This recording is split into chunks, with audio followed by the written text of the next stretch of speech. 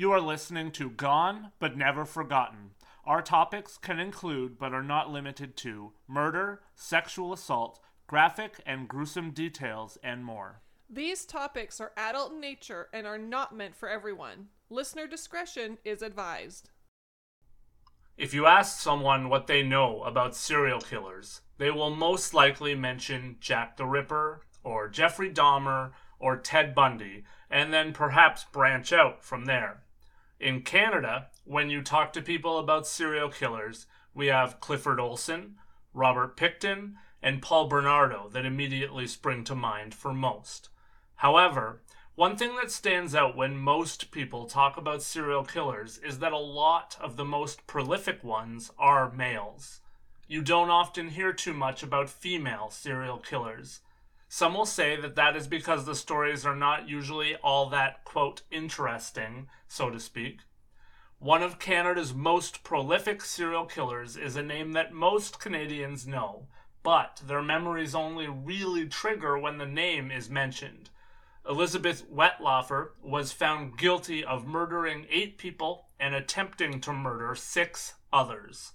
Hello, and welcome to episode 45, Elizabeth Wettlaufer, the Serial Killer Nurse, Part 1.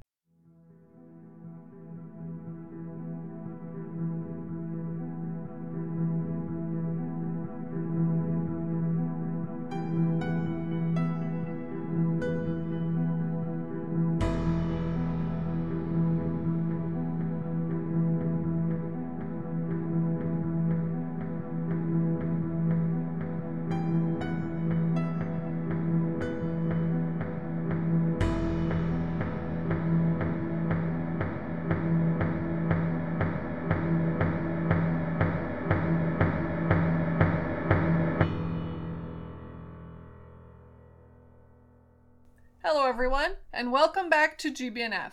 This is our first episode being back home for the research, writing, and production since our vacation up north, and boy oh boy, let me tell you, if you haven't ventured up to Northern Ontario before, you should make plans to do exactly that. Our trip was breathtakingly beautiful. Not to mention that it really was a bonding experience for the 3 of us. So much nature, so much fishing, and so much peacefulness. I truly wish that we could have stayed there. One day, the dream is to get away from the city, probably not as far away as we were, and do this podcasting stuff for a living. We can only hope that we get there. Part of that, of course, is getting the word out to others about the show. If you weren't aware, we are right in the middle of running a contest on social media as this episode drops, and you should take some time to check it out, that's for sure. You can enter on Facebook, Instagram, Twitter, or TikTok, and we're giving away some Gone But Never Forgotten merch. If social media isn't your thing, just remember to give us a 5-star rating on Apple Podcasts or a follow on Spotify, or support the show however you can on whatever platform that you're listening on. The more of you that are out there listening means the more time that we can work on putting out content and less time, well, working for the man. Also, one last reminder, please keep sending us your hashtag #BeBetterStories through email or on our socials so that we can share them with everyone. I hope that you're all finding the stories to be as inspiring as I am. We all need that little bit of sunshine in our day. It's definitely Julie's way of getting that beautiful flower to grow in the middle of our desolate field of depressing true crime. It's probably a good thing that I also let her decorate the house. Dark and dreary would be the motif if I allowed you to pick, wouldn't it? Absolutely. But I will make it perfectly clear that my decorating style is not as dark as the decorating style of Catherine Knight, who we talked about a couple of episodes ago. This week's episode, though, will be less gory and graphic than that episode was. This week, we will talk about the life of Elizabeth Wettlaufer.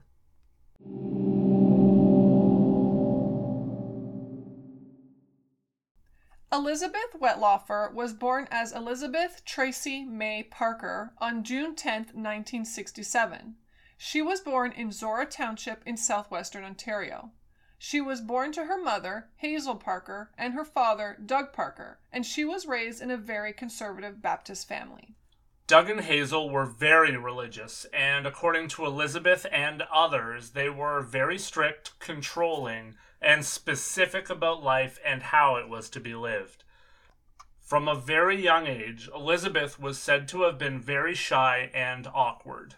As always sadly seems to be the case with kids, this led to a lot of bullying for Elizabeth. She attended Huron Park Secondary School in Woodstock, Ontario. She was known then as Beth Parker, adding the E on at the end of Beth so she would stand out.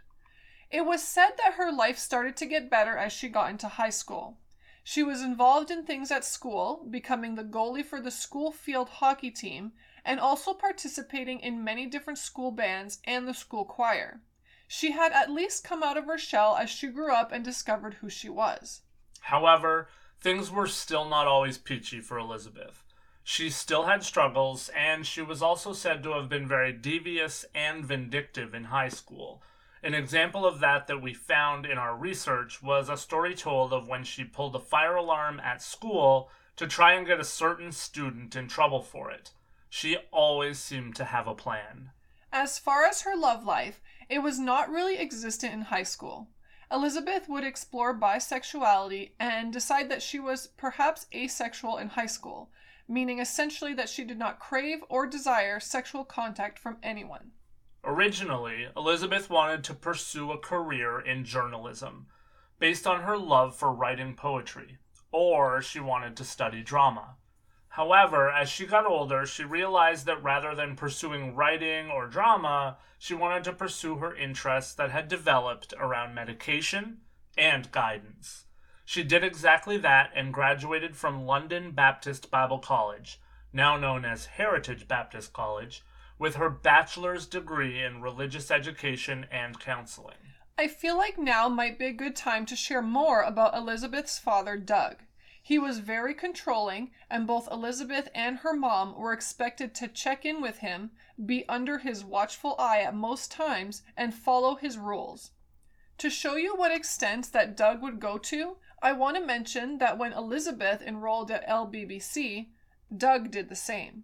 Seemingly mostly so that he could ensure that his daughter was not living free and loose as he expected that most college students did.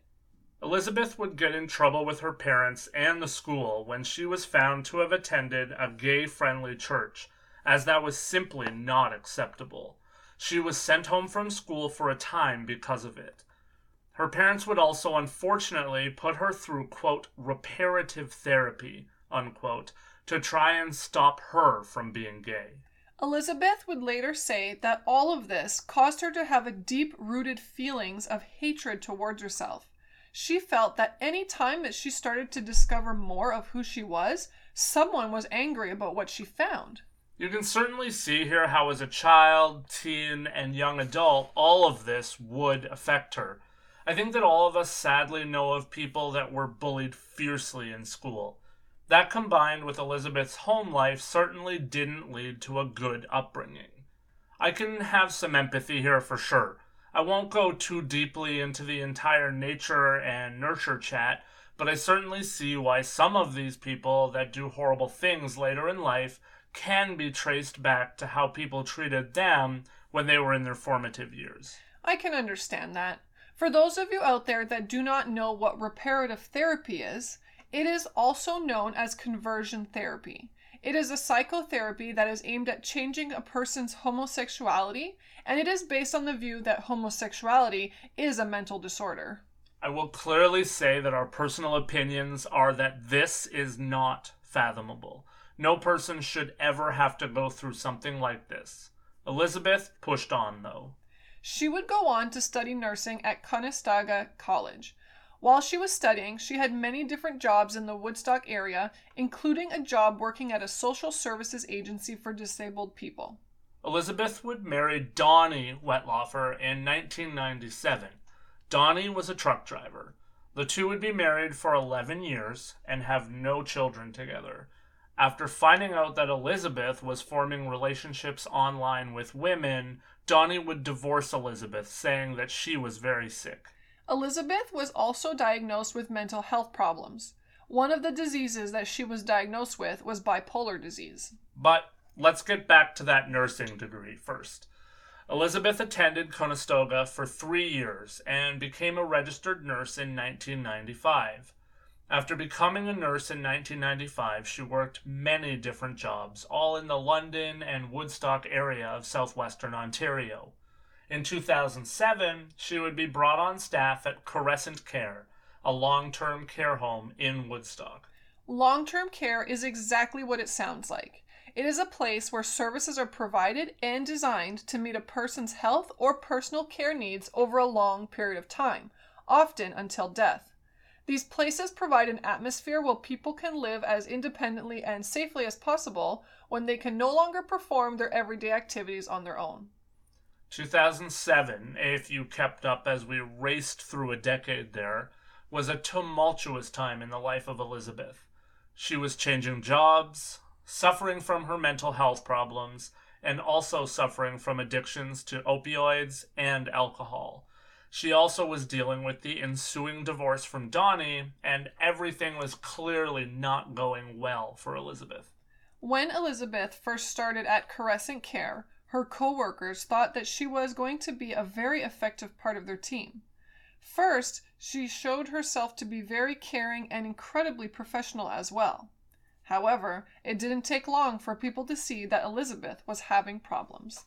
It became clear to everyone at Crescent Care that Elizabeth was struggling with substance abuse and alcoholism.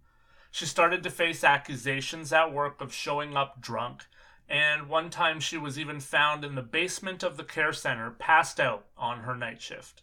She would also be suspended 4 different times for, quote, medication-related errors, unquote. After working there for 7 years, she would finally have her position with Crescent Care terminated in March of 2014 for what was described at the time as a serious incident involving her giving the wrong medication to a patient.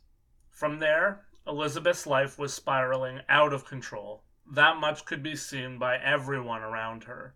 However, the sad reality is that nobody knew the depths of the sins that Elizabeth was committing, or I should say almost nobody, but we'll get to that later. After being fired from Crescent Care, Elizabeth found it difficult to hold down a job for any significant length of time. She was hired by Meadow Park Care Centre in London, Ontario, but she lost her job when she checked herself into a drug rehab facility in the Niagara area. After she would take temp jobs whenever and wherever she could at other care homes in the London and Woodstock area. I want to interject for a second here because, I actually tried to find the way that this part was written in so many different areas when I was researching, because I was kind of I hope there's more to the story, but, she literally lost her job because she checked herself into rehab. I don't think that's something that should be okay. This woman was trying to help herself. I get that, that took her out of the workplace or whatever, but it's not like she just had a problem. She was trying to fix herself. So that bothered me a little bit. Yeah, I agree. For 2.5 years after being fired from Crescent Care, that really was Elizabeth's life. She bounced around from care center to care center, and she took whatever odd jobs that she could find. At the same time, she seemed to be trying, at least, to deal with some of her issues. We mentioned that she checked herself into a drug rehab center. She would do that for a second time on September 16th of 2016. That was the day that Elizabeth checked herself into an inpatient drug rehab program at the Center for Addiction and Mental Health, also known as CAMH, which is a psychiatric hospital in Toronto.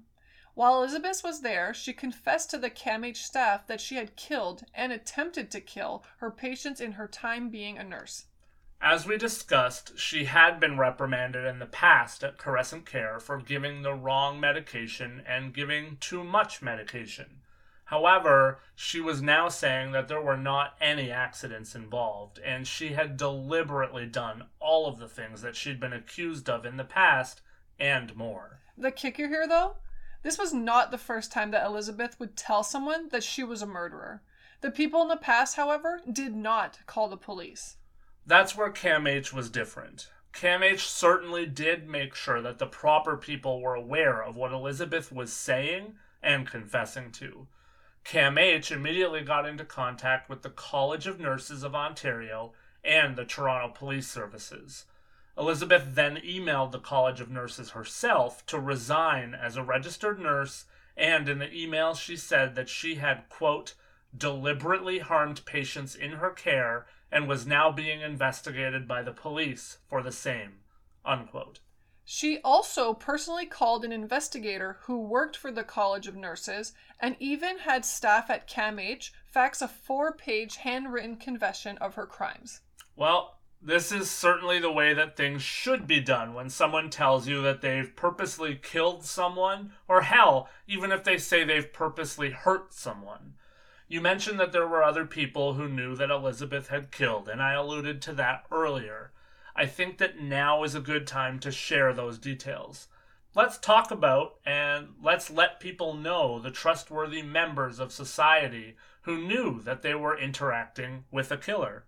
This is directly from the Canadian Encyclopedia.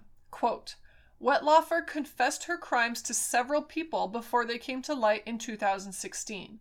Among those she told were a former boyfriend, a student nurse working at Crescent Care, a pastor and his wife, a lawyer, and an ex-girlfriend, all of whom did not report her to police. Some told her they would do so if they found out she killed again, while others dismissed her claims entirely. Unquote. Yep. This woman wasn't keeping it a secret that she was a killer. Alright. First of all, if someone straight-faced tells you that they killed someone, just go to the police. It's really that simple. I don't care if it's your best friend or your long-term husband or wife. Go to the police. Let the police decide if their claim is bullshit or not. But those people that told her that they would report her if she killed again, seriously, what the hell were you thinking? Oh, you only murdered once? Twice? Where's the line? How many people does someone have to kill before you think that you should report them? Those people are just as guilty as Elizabeth if any of those crimes happened after she told them that she had killed before.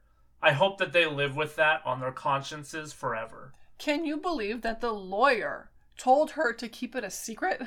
There are snakes among us everywhere we go. It doesn't matter the job, it doesn't matter. There are unfortunately bad and evil people all around us. I can't even say, well, that was a bad decision. Nope. You're a bad person if someone tells you that they killed someone and you don't do anything, and you are even worse if you just kind of say, shh, don't talk about that. I don't even know what to add to that, really. Elizabeth would go on to give police a 2-hour confession. She would be officially charged then on October 25th of 2016 for 8 murders.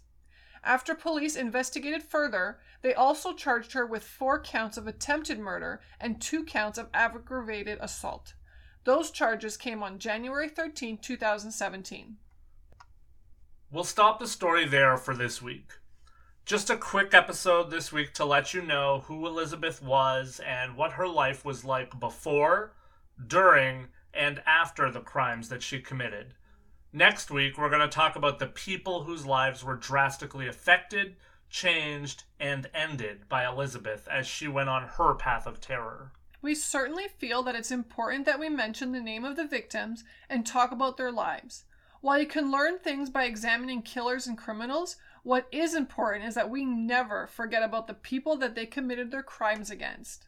And then, in episode number 3, we'll take a look at what happened in court and after court.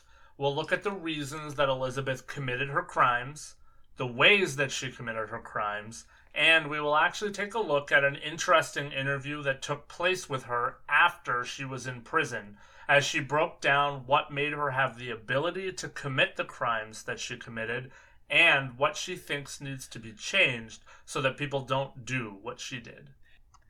Many have said, and we believe this as well, that if Elizabeth had not admitted the crimes that she had committed, she would have never been caught.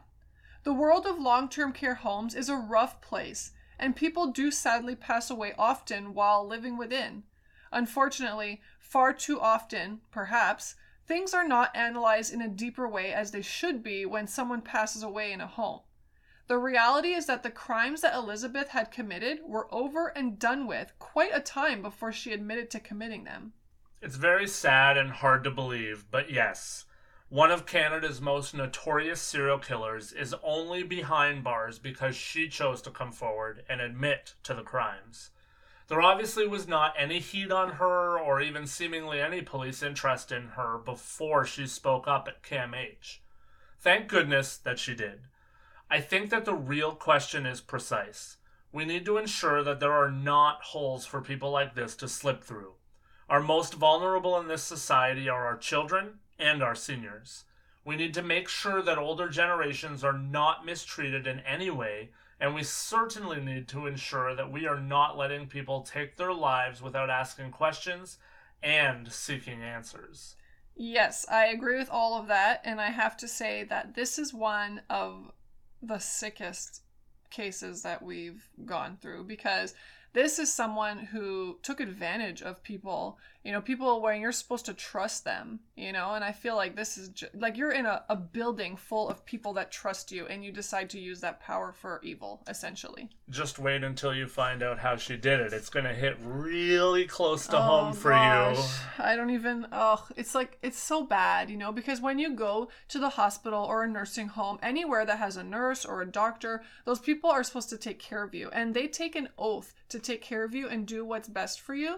And in this case, she is using that trust to do bad things because she's like, well, no one will know. It's fine. She's so good at hiding and doing whatever she needs to do to make it look normal. Essentially, like we said, there was people who passed away in the nursing home and no one questioned it. It was just like, oh, they were elderly, whatever. Well, don't worry. Like I said, you're going to get to see why it wasn't questioned quite as much. So in a way, I'm excited to hear that because now I'm really intrigued. But in another way, I'm just like, oh, this is so sick. I can't even. Yeah. No, it is. It's very sick.